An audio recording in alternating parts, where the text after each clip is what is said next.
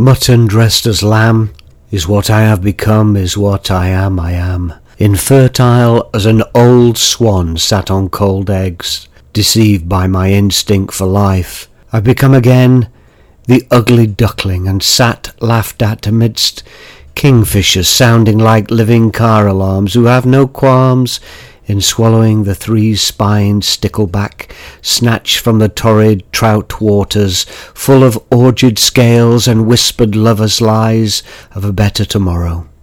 Yet quivering against her flanks, he still dies.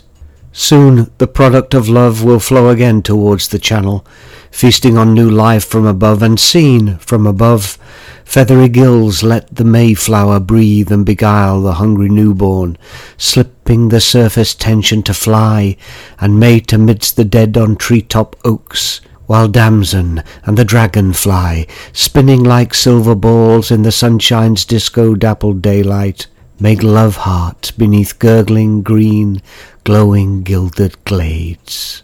In this late evening, amidst the quiet dens of feathered ferns, lilting like lavender laid away in papered drawers, badgers bring bluebells home for beds, and dance around the totem pole of May, all together in black and white, no smell of death, no taste of night.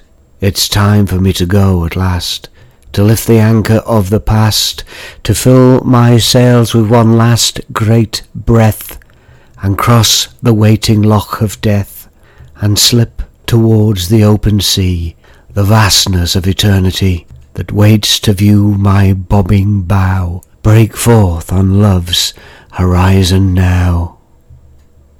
Well, I'm recording this poem, A Sheep Finally Looks Homeward, in the end of October, beginning of November in England, and it's peeing it down with rain. I mean hosing it down with rain, and all of the beautiful autumn leaves are actually being sprayed onto the floor. It's quite beautiful, quite miserable all at the same time. Now, this poem is based on a television nature program I watched, really, about trout. That's right, trout.